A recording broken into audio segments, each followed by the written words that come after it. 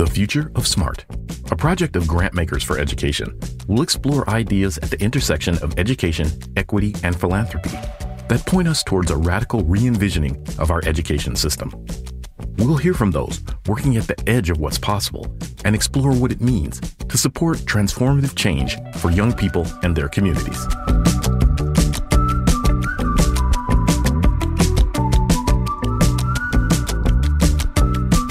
Hello, everyone, and welcome to the Future of Smart podcast, a project of Grantmakers for Education. My name is Olga Joshi Hansen, Chief Program Officer of EdFunders, author of the award-winning book, The Future of Smart, and your host.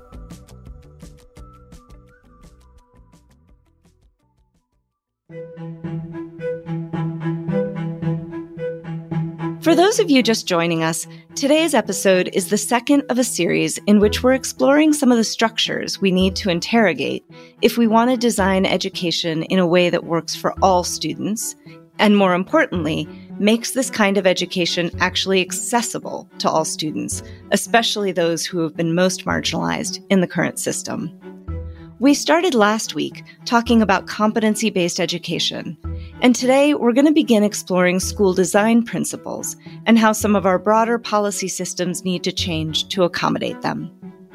So often when we design or redesign schools, we're using templates that were invented during the scientific revolution in Europe.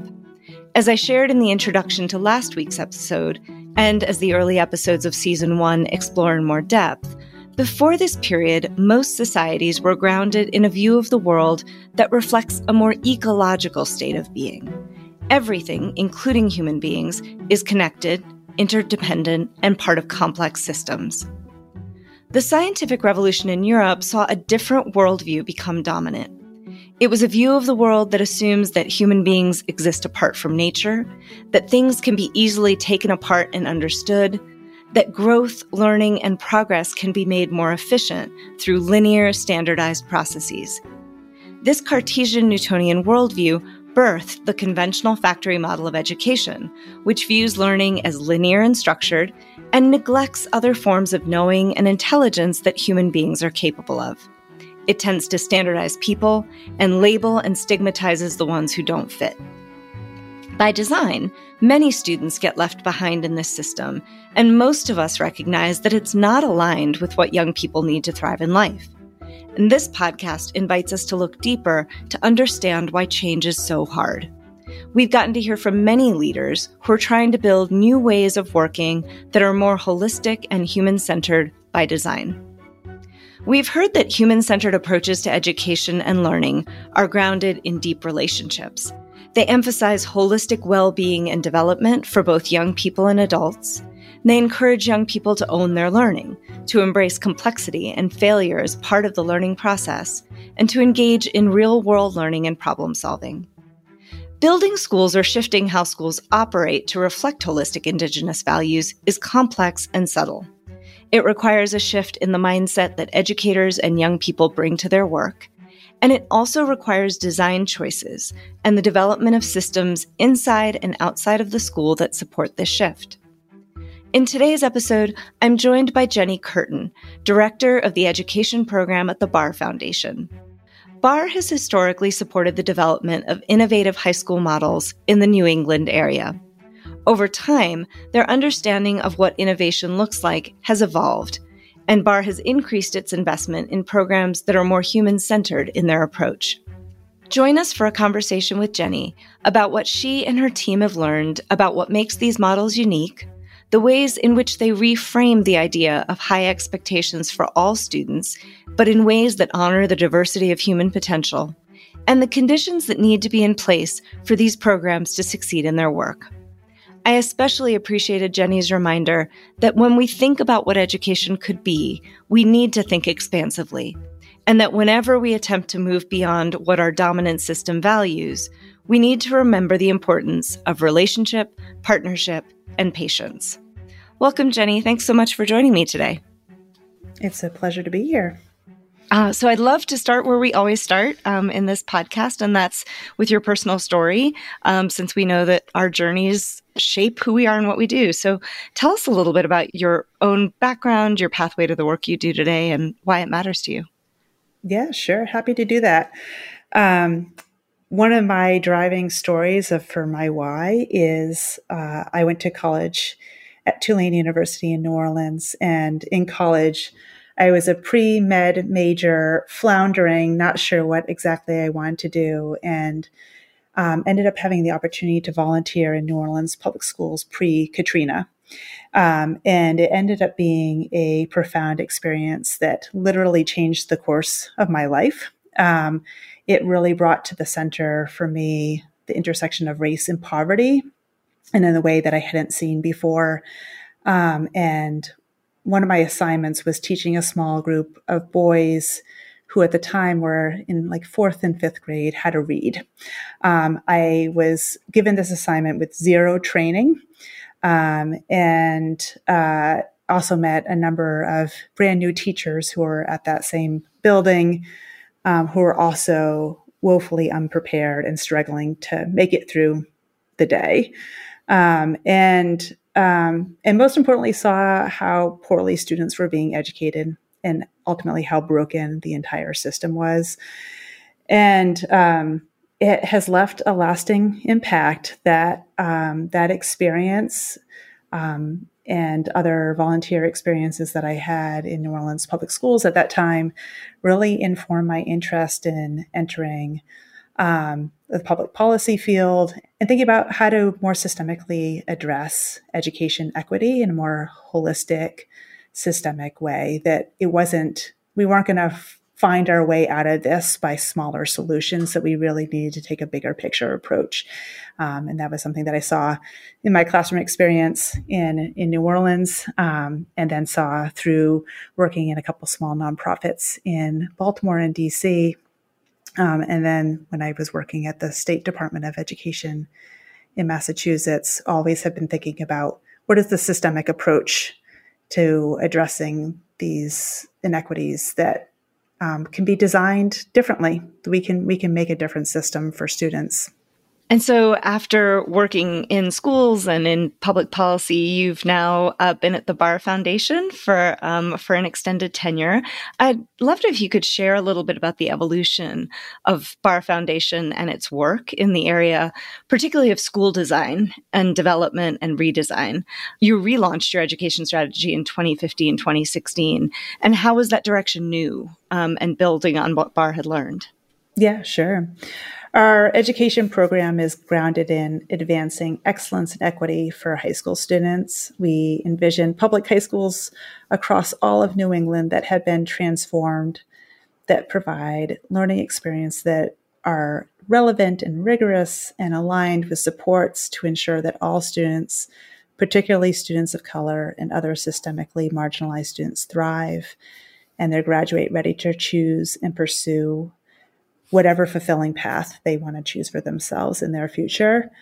Since the beginning of this strategy, we've had a focus on equity and excellence, and the high school space in particular, anchored in a belief that students can thrive in and after high school when we are intentionally designing schools that embrace a positive youth development approach with quality and consistency.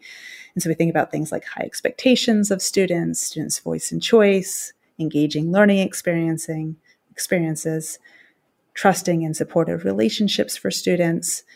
And this focus really came to be from our work in previously to the strategy launch in 2016 to from prior work in Boston that which was much broader, focused in on a geographic area that was tighter than we are now, but much more broader in the types of work that we were doing. And we felt like there was a real opportunity to go deep in high school design by supporting school and system leaders to collaborate with their communities, with all of their stakeholders, parents, students, educators, to envision excellence and equity in their school, and then plan and prepare for how to get there to make that transformative change. Now, this idea of high school redesign, I feel like took off in a really big way about 7, 8, 9 years ago. And around that time, Barr partnered with a couple of other funders to invest in a project called the Canopy Project, and it was aimed at identifying and gathering information about innovative schools, but it was trying to shift a little bit from how innovation had been defined before. So can you tell us a bit about the genesis of the Canopy Project and some of the insights that were generated? Yeah, sure. The genesis of the Canopy Project came from an interest in better understanding what was happening across the K-12 education landscape, more than collecting one-off data about what's happening in individual schools, but to more systemically and more broadly collect data so that we could all learn more about where innovation was happening.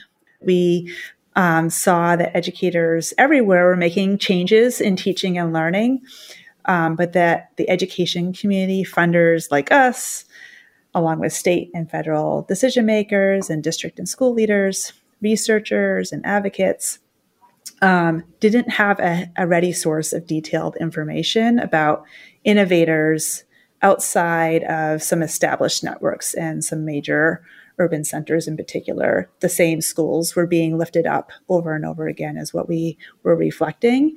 And because these same schools were gaining the widespread attention, we recognized that their models weren't all relevant to every context. There are likely schools that were under the radar that we could explore and learn more about and serve us all well in our ongoing learning about what's possible for students. And so we've used Canopy in a variety of ways, including highlighting really interesting practices that happened during COVID and coming out of COVID. In particular, stands out to me as one opportunity. For example, we were able to lift up a couple examples of how schools were able to personalize supports for students to ensure that they got the opportunities they need. There's a school in Canopy, Common Ground High School in New Haven, Connecticut, where student feedback inspired what they called What You Need Wednesdays. That they had, it was exactly that they had a number of options for students, one-on-one meetings with teachers, small group work, peer coaching, resting and recharging, that was built based on their commitment to really embrace student agency and respond to student feedback, and that and lean into personalization of the student experience. We also have a school in Canopy, Chelsea Opportunity Academy in Massachusetts, where many students, over half of students, are working close to full time to support their households. And the school was able to innovate, to expand the idea of where learning can happen. Sometimes you see course credit given, sort of elective course credit for internships and out-of-school learning experiences. In this case, they actually thought about the competencies that students were gaining from those work-based experiences and developed courses to tie the learning outside the school walls to some of their core graduation requirements. So students could demonstrate graduation competencies through assignments that reflected what they were learning at their jobs.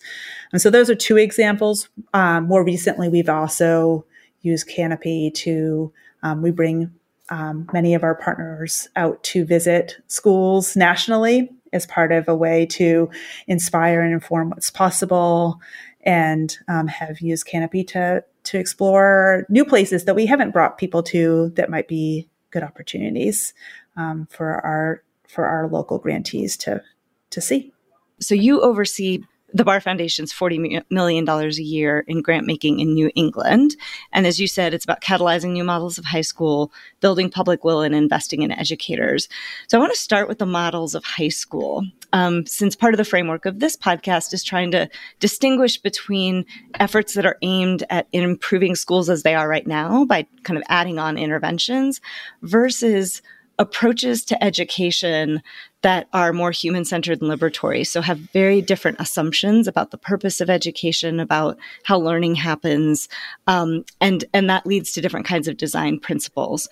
Does that distinction make sense to you, given Barr's work in catalyzing new models in New England? Yes, I think it does. We believe that to really reach our goals around equity and excellence, that schools need to fundamentally change, that almost everything needs to be intentionally reimagined and rebuilt. One of BAR's core values as an overall foundation is to take the long view. We're committed to look at the impact of our work over time and not just aim for quick wins.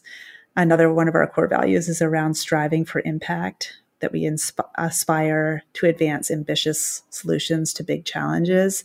And so we're really bolstered by these and other of our core values to invest in the opportunity of a longer and more complex school design and planning work, so that we're supporting school leaders and their teams, including teachers and students and families, to more deeply understand their current state, to develop a vision for what their school could be, and begin to implement and iterate around this type of vision, so that it's not about tacking on a new program, but really getting at fundamentally, what is the purpose of what we're doing here? And how do we organize ourselves, our entire school, around that new purpose? So you named a couple of your observations, right? That they're thinking differently about what they're aiming towards. They're kind of thinking differently about what students need. Are there other things that strike you as kind of unique and consistent across different models that matters? Yeah, I think there's a few things that come to mind. One is this mission that's rooted in the belief that all students can achieve at high levels. If you don't have that sort of mindset and belief system that's explicit in your school, it's really hard to organize the staff and the learning experiences for students and all the aspects and initiatives of a school to be aligned to equity and excellence. So starting with mission. And can I just interrupt though and clarify? So Yeah. Does that also assume though that there are different definitions of what it means to achieve at high levels? In other words, we have high expectations of students, but that does not equal 5 AP classes, or every student is, has a GPA of 4.0. I'm trying to think about even some of the models you mentioned, like if you're working full time and you're pulling that backwards into class. So can you talk a little bit about that in terms of how we balance this idea of human difference with high expectations? Yeah, it's a great question.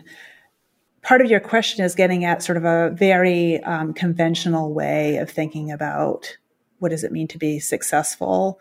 And we're thinking about it supporting our schools to have a broader definition of student success.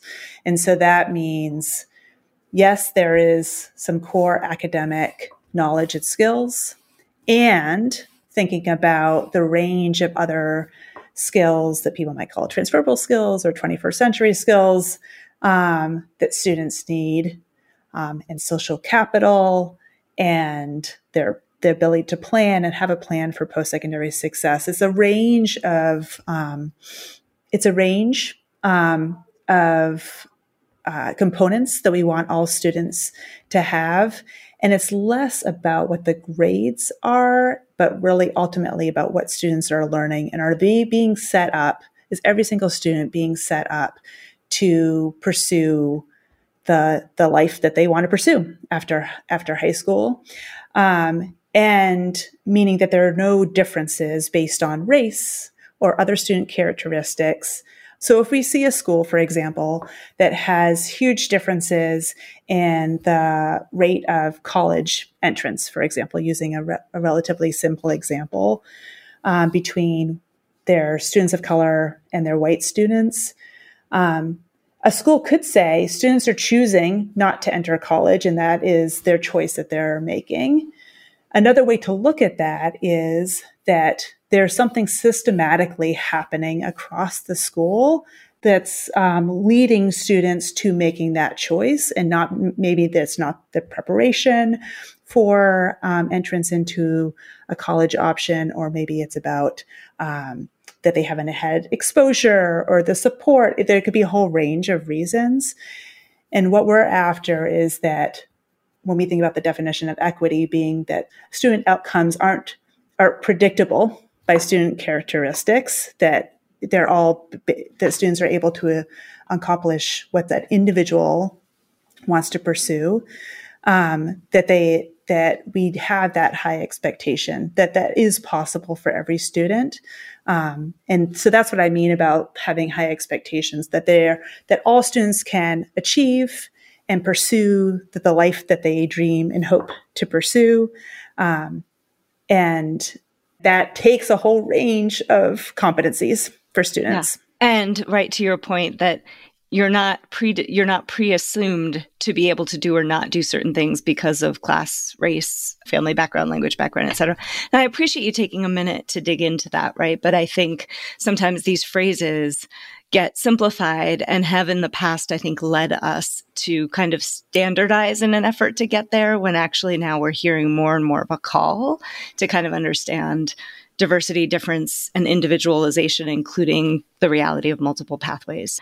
Is there anything else you see as a constant in terms of how these programs design learning experiences? So they've set this idea that every student needs to be set up to succeed across a wide range of metrics. We want to disconnect their background from their future.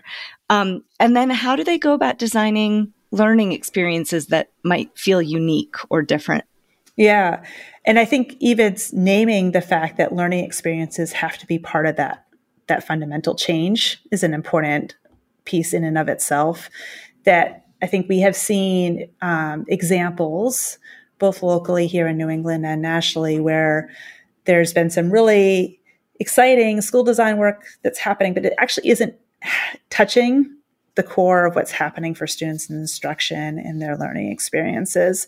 And what we have found through our partnerships is that that's incredibly important, that we can't actually get to our goals of equity and excellence if we are not talking about curriculum instruction. And that we have to be doing that differently for students, and really thinking about rigor and purpose in a way that supports students through challenging and meaningful learning experiences that prepare them to pursue the range of college and career options that they may want to pursue after, and that they can speak to the why behind what they're learning, and helps to support them in their own identity development and exploration of the future. And so are these schools more likely to have been on the front end of thinking about out-of-school learning time experiences and real-world learning?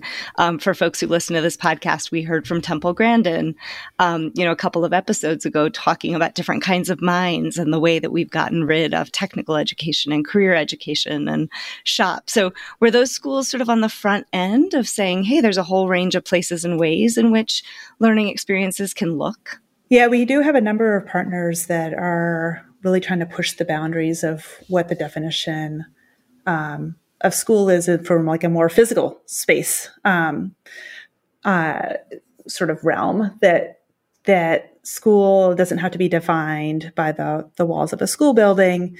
And what is important about our partners that are pursuing this work is how do we move beyond sort of us internships and place-based learning opportunities for small groups of students to a place where it's scaled as part of like the fundamental way a school works, so that all students are getting these types of meaningful and rigorous learning experiences as part of their core academic experiences as part to make progress towards graduation. And so we have a number of schools that are really trying to think about how do we take maybe an elective that was once an elective course and not make it an elective course. What does it mean to make it something that's more rigorous and a deeper learning experience for students? We also have a number of schools that are thinking about cross-disciplinary project-based learning, where they're doing field work with students and really taking advantage of community assets in a way that they hadn't before. So it shows up in a range of ways. We recently had a partner school who had an English teacher design a fly fishing course where they were students were out in nature when the weather permitted, and also tying that back to what they were reading in their in their English course. So as soon as you start doing the things you're talking about, opening up the world, thinking about different experiences, having a full range of outcomes, social capital, all of these other pieces, it shifts what we need to measure, what we need to assess, how we need to assess it. Are there things that stand out to you in terms of the information and data these schools are trying to collect about students, about student experiences in order to assess both what young people know, can do, right, and how they can think, as well as how they're doing their own work? Yeah. So the schools that we're working with are taking like I would say a both and approach to how they think about assessment. So, and we work with the 6 New England states primarily, and what the state-led infrastructure around testing looks like is different in each of those states. But in all cases, there's an understanding of there's some core basic level of skill and knowledge that students need. And there's also an opportunity to really decide for ourselves at a local level, sort of a small a accountability, local accountability around what do we want to hold ourselves accountable to, ensuring that students have. And so we have schools that are naming for themselves what that looks like because of that expanded definition of student success, are recognizing that it's important to then think about how to measure that. One of the things that we've done with our partners is invest in a student level survey that gets at some of those student success skills that are not often measured. And it's one way that we are both capturing sort of at a foundation level for our ongoing learning about where there's gaps and opportunities, but also for our individual schools to understand their own progress on student success skills that they also value. So this both and approach, I think it's really important to lead with your values about like, what are we actually after? And then think about what exists sort of in the broader ecosystem already that we don't have to double down on in additional resources at the local level, but how could we complement that with additional ways of understanding the student experience? So you named a couple things that I want to come back to. One was accountability with a small a, one was accountability with a big A, both of which, and then a little bit about how you as a foundation kind of assess your progress. But before we move on, within your portfolio, you have schools both that have designed themselves and then built up from the ground to kind of be who they are. And then it's another thing to take existing schools and help them evolve in the direction of being more human-centered, student-centered. So what have you learned about what it takes to design for and support whole school change for schools that already exist and can't just build themselves up from the ground up? I think there's a few big areas that stand out when supporting schools to evolve and change in a really foundational and fundamental way in the way that we've been talking about. The first is around the shifting mindsets around having high expectations for students, that the adult mindsets around what's possible for students, what's possible for young people is really critical for setting the foundation for other change. The prioritization of instructional improvement and the student support levers to really support students to meet the rigor and relevance of that instruction. So again, we can do some really exciting and meaningful things for students, but if we're not also touching the instructional core, we've just found that we're not able to move the needle on equity in the way that we really care about. Aligned with that is having that clear vision and having that shared purpose that you're bringing stakeholders along in the journey. Many of our schools do a lot of exploration of what's possible through both virtual and in-person visits to other schools.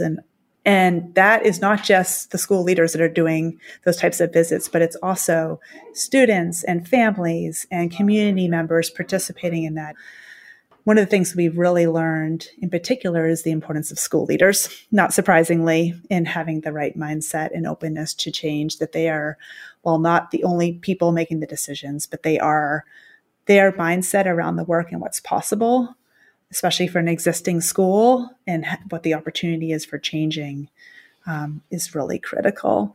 And we've done a lot around monitoring progress for individual schools and for our investments across the board in schools. And so we actually invest in developmental school observation visits to look at what's happening across a number of dimensions, from instruction to student supports to college and career planning to the mission and vision, and get a sense of where's the school at developmentally. The school also gets that report back in an individual way, and we are able to learn across the board where are the pain points across our school and where are the bright spots that we can lean on and share, both with our partners and the field more broadly. I mean, that sort of developmental accountability or assessment sounds like such a great idea for everybody, right? Imagine if every school could have people coming in to be like, here's what you say you want to do. Here's where you are and doing great. Here's where you could get better. And it's kind of what we all think about, right, when we talk about formative assessment or assessment for improvement. So, as you've been talking about both of these sets of schools, my observation of the field generally is that we have a lot of proof of concept of individual school models. But one of the things that comes up again and again is that they're hard to replicate. I don't like the word scale, but they're hard to kind of like spread into larger communities of schools. And part of the reason is that the work you just described is really complicated, right? You start with a different purpose and a different vision, and you're engaging students in different ways and designing and assessing learning differently. And a lot of the models of these more human-centered liberatory approaches are things like Montessori, like EL, like big picture learning that have existed, and they've codified themselves, not in the sense that it's a cookie cutter, but that there's a template for folks to start with, to kind of say, all right, we've got some foundational readings or some foundational conversations that we have, and it's a starting point that communities can sort of then make their own. If I were to say we might be better positioned to spread the existence of these kinds of schools in the public system if we could codify some of these and create templates, that would actually be a good investment point for funders and for policymakers, because to ask an individual leader or an individual set of teachers to build it from scratch is just really, really hard and takes a really long time. Does that resonate for you?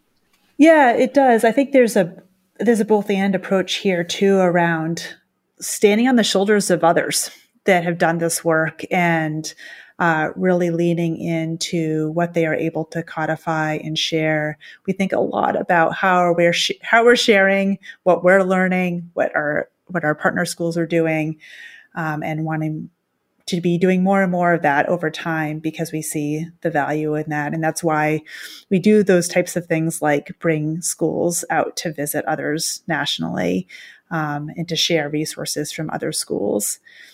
And at the same time, have seen how important it is to really center the voices of educators, students, and families in the local context that a school is working.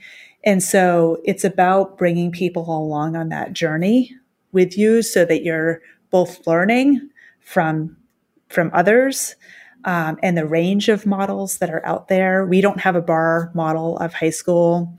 We think about sort of like framework for school quality more generally. But seeing those types of models and the range of possibilities inspires, informs, provides people a starting place that they might not have otherwise. And then they can contextualize that in their local community context. I sort of once thought about it as having like a song sheet, right? If you're trying to get a lot of people to move in the same direction, like if you're in a choir or you're in an orchestra, you have sort of a basic sheet there that people can use to sort of know where they're going. And it sometimes feels like in education, there is this desire to constantly reinvent everything. And that it can be really hard, and it prevents progress from happening at the rate we would like, particularly for kids in communities who've already been left behind for a really, really long time. But thank you for that observation. We are seeing that I'd say it's a fairly nascent area at this point, but where we're seeing it probably the most amongst our partners is we have a number of partners implementing what we call transformative learning experience. So these are rich project-based learning units on a whole variety of subject and topic areas. And part of the focus of these transformative learning units is to bring the community into the classroom and bring students out into the world as well, outside of school walls. And so this could look like students participating in a moot court with local law students and court in their local community, or participating in a gentrification photography project that is bringing in city officials to talk about gentrification in their community. So there's a lot of those types of opportunities that are happening. Some of them are one-off, and some of them are over the course of the entire unit, that these experts in various fields are also being embedded as educators in the learning experience for students. So we'll come back to this in one second, but I want to ask you, the idea of mindset, this idea of shifting how we think about the work, it's so critical, but it's also really hard to measure. So how are you thinking about and measuring the success of your investments and partnerships with schools and communities? Our ultimate goal, of course, is around what's happening for student outcomes. That is our North Star.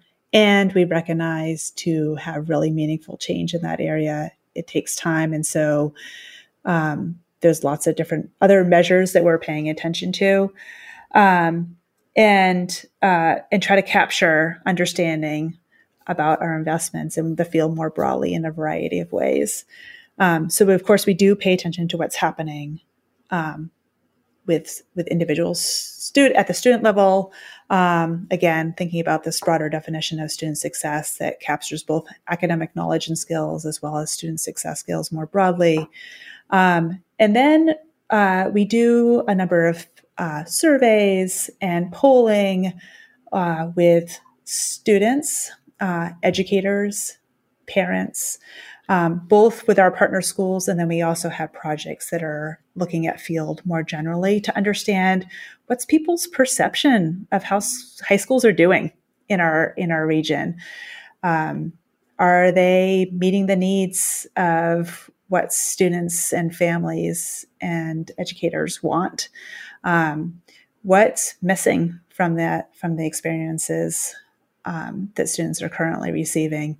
Oftentimes, the thing that is ranked most highly is something that parents and students want and feel like they need more of, is support on planning for what happens after high school. So sort of the college and career planning realm of how do you do that in a way that isn't just like this one-off experience that might happen in your 12th grade year, but throughout the entire course of high school. How are students having embedded in their academic courses and other learning experiences exposure to the variety of opportunities that they might want to pursue, again, related to their identity development and the possibilities of what's next. And so we see that a lot in some of our polling more broadly, but that also helps get at the mindset about how are people feeling about high schools right now. In our Build Public Will portfolio, we're trying to elevate the experiences and voices of students and parents and educators to build awareness about their current perceptions, as well as the demand and then the conditions to incentivize excellence and equity in schools. So we try to go back to those voices, both in our individual school design work that we're supporting, as well as more broadly in the field, to elevate perception of what the needs are and the opportunities are in high school. You know, we're sitting at a moment when advances in AI, generative AI, and technology generally are making it really clear that non-biological intelligence can do a lot of the things that we used to think were the things that only human beings could do. So in your public will work, are you engaging the broader community in conversations about the purpose of education, especially today, and the kinds of things that will need to look really different? Yeah, I think that's happening in some small ways with some of our partnerships. the bigger idea around the purpose of education. And even if AI wasn't on the scene in the way that it is, I think we would still have some work to do as a field around thinking about workforce development, the difference between workforce development and the purpose of education. And again, getting back to your earlier points around how do we take a more human-centered approach? And if workforce development isn't the only driver of what we want to accomplish through an educational experiences for young people, then how do we define what that looks like? And what does that mean for how our schools are organized and deliver supports and education to students? And so I think there's a bigger, more global question. And then with layering on AI, I think it probably gets a lot more complicated and one that we haven't fully tackled yet. Is that something you would sort of say as a field is something we should be more intentionally spearheading, like that level of conversation with communities? I think there's an opportunity to engage lots of different voices in what the purpose of education is. And we can't ignore the current world context that we're in. And part of it is having people make intentional choices, that we're not just maintaining the status quo in education, but what's the intentionality around our decisions without knowing fully what's going to happen as the world continues to evolve. But based on what we know now, what does the purpose of education mean? And then make intentional decisions around what that means for the school design. It gets back to what we were talking about earlier around being clear about your purpose, that oftentimes, especially for existing schools, they haven't had to actively question that or rethink it because the school has existed for decades potentially. And there's a sort of this maintenance and some certainly shifts happen over time, but sort of there hasn't been a fundamental, in many places, a fundamental questioning of what is our purpose here and what's our vision for our school. That is oftentimes we found for our partners, many of them, it's the first time they've had to do that work in their career. So if I could give an analogy, so much about shifting how systems operate has to do with the infrastructure that supports them. So like in energy, renewable energy was really hard to kind of get online because a lot of the existing infrastructure was designed around coal and gas and transporting it. So we're having to build a new infrastructure if we want to move to sustainable energy sources. And similarly, our education infrastructure, whether it's how we credential learning or who counts as an educator or how we do accountability or how we do post-secondary, kind of admissions, all of those things really ground us in some version of the old system. I want to start with accountability. And you mentioned small a accountability in terms of how schools were doing it. But what would we shift in our accountability systems if we wanted to incentivize and support shifts in how we thought about purpose and the things that we valued and measured? Yeah, I think accountability systems, especially if you're thinking about the state level, are complicated in that there's data, they're restricted to some degree by their data that's available or could be potentially collected, where local accountability, there's opportunities to collect data in potentially different ways. But at the state accountability level, again, sort of how are we leading with our values? For example, are we thinking about, does it matter with students graduate in a precise number of years, or does it matter that they graduate from high school at all and continue to be enrolled and engaged in meaningful and high quality learning experiences until that graduation point? So thinking about is the number of years matter, or does the fact that they graduate matter? Similarly, at the high school level also, do we want to think about what happens to students after they graduate from high school? How much responsibility do we want to put on schools for what happens next for students?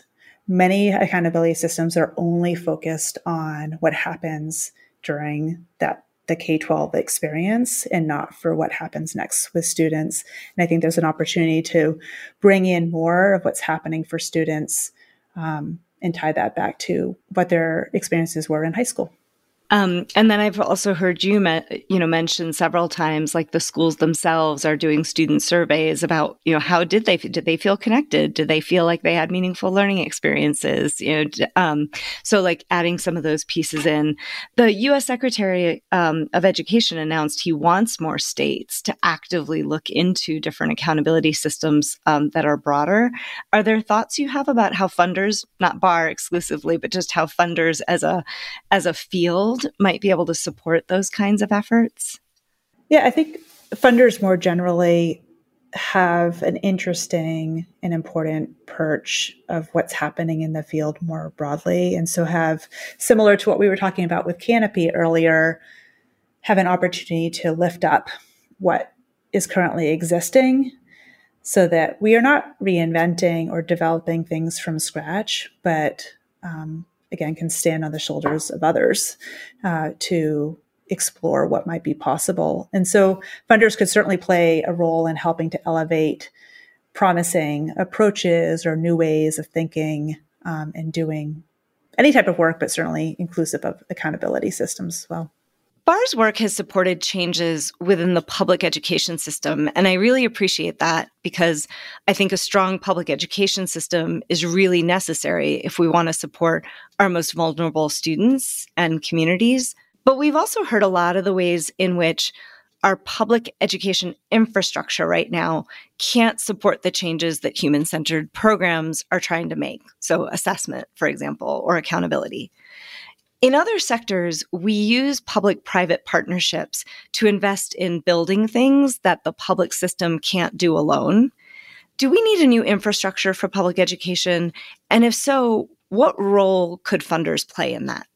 Yeah, I think one of the roles that we play is providing not only the financial dollars, but the sort of the cover for reimagining and thinking about things differently.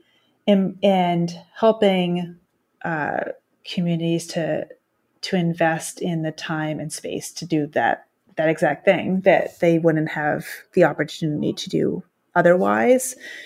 One of the things that we have invested in a lot beyond grant dollars going to our specific partners is a range of beyond the grant supports that in some ways could be seen as like helping to sort of like jigsaw together some of the gaps that we're seeing in the public system. So things, for example, like investing in communication as a leadership skill for school and system leaders, or bringing together a school leader community of practice so they are able to learn with and from each other. Investing in rigorous and purposeful, what does it mean to really dig into what rigorous and purposeful learning experiences look like, or get support around curriculum, like the transformative learning experiences that these rich project-based learning units that we've been investing in. All of those are these additional supports that we offer as sort of a private foundation to our partners, I think with an acknowledgement that it takes a sort of a multifaceted approach to do this work really well, and we have to be in real partnership together to move the needle, that these are really complex systems to move, to your point, and that it takes that sort of level of partnership and understanding of where the needs and opportunities are to invest in that sort of variety of ways.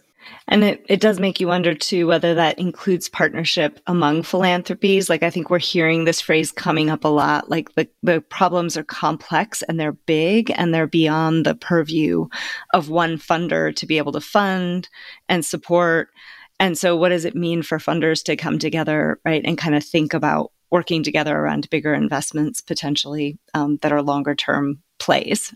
So yeah, lots of work to do. I mean, We've learned so much through this work. I did a lot of grant making when I was at the State Department of Education as well. And I think the thing that I've learned over and over again through the years in that role at the state and then doing grant making at a foundation is how important it is to think big about what the possibilities are and really take this holistic approach that that we're not going to get the results that we're looking for with even the best well-designed and intentioned individual initiative or project, that we really have to get at the fundamental change.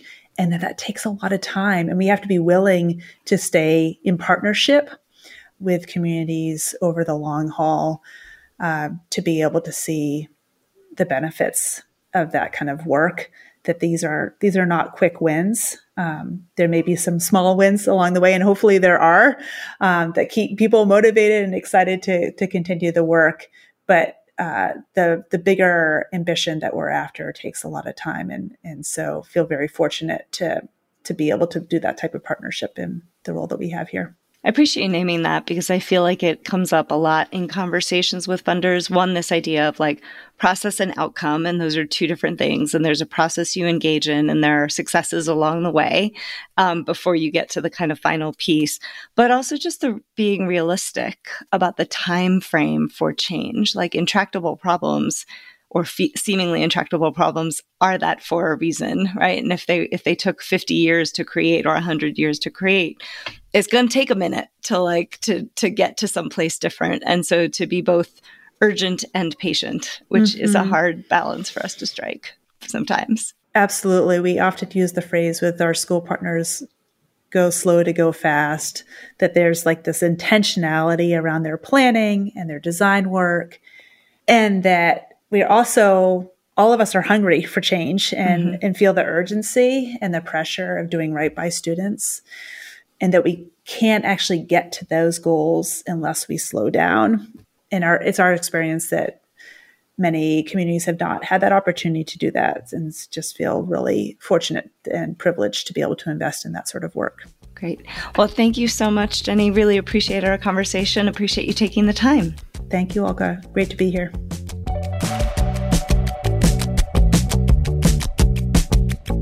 Thanks for listening.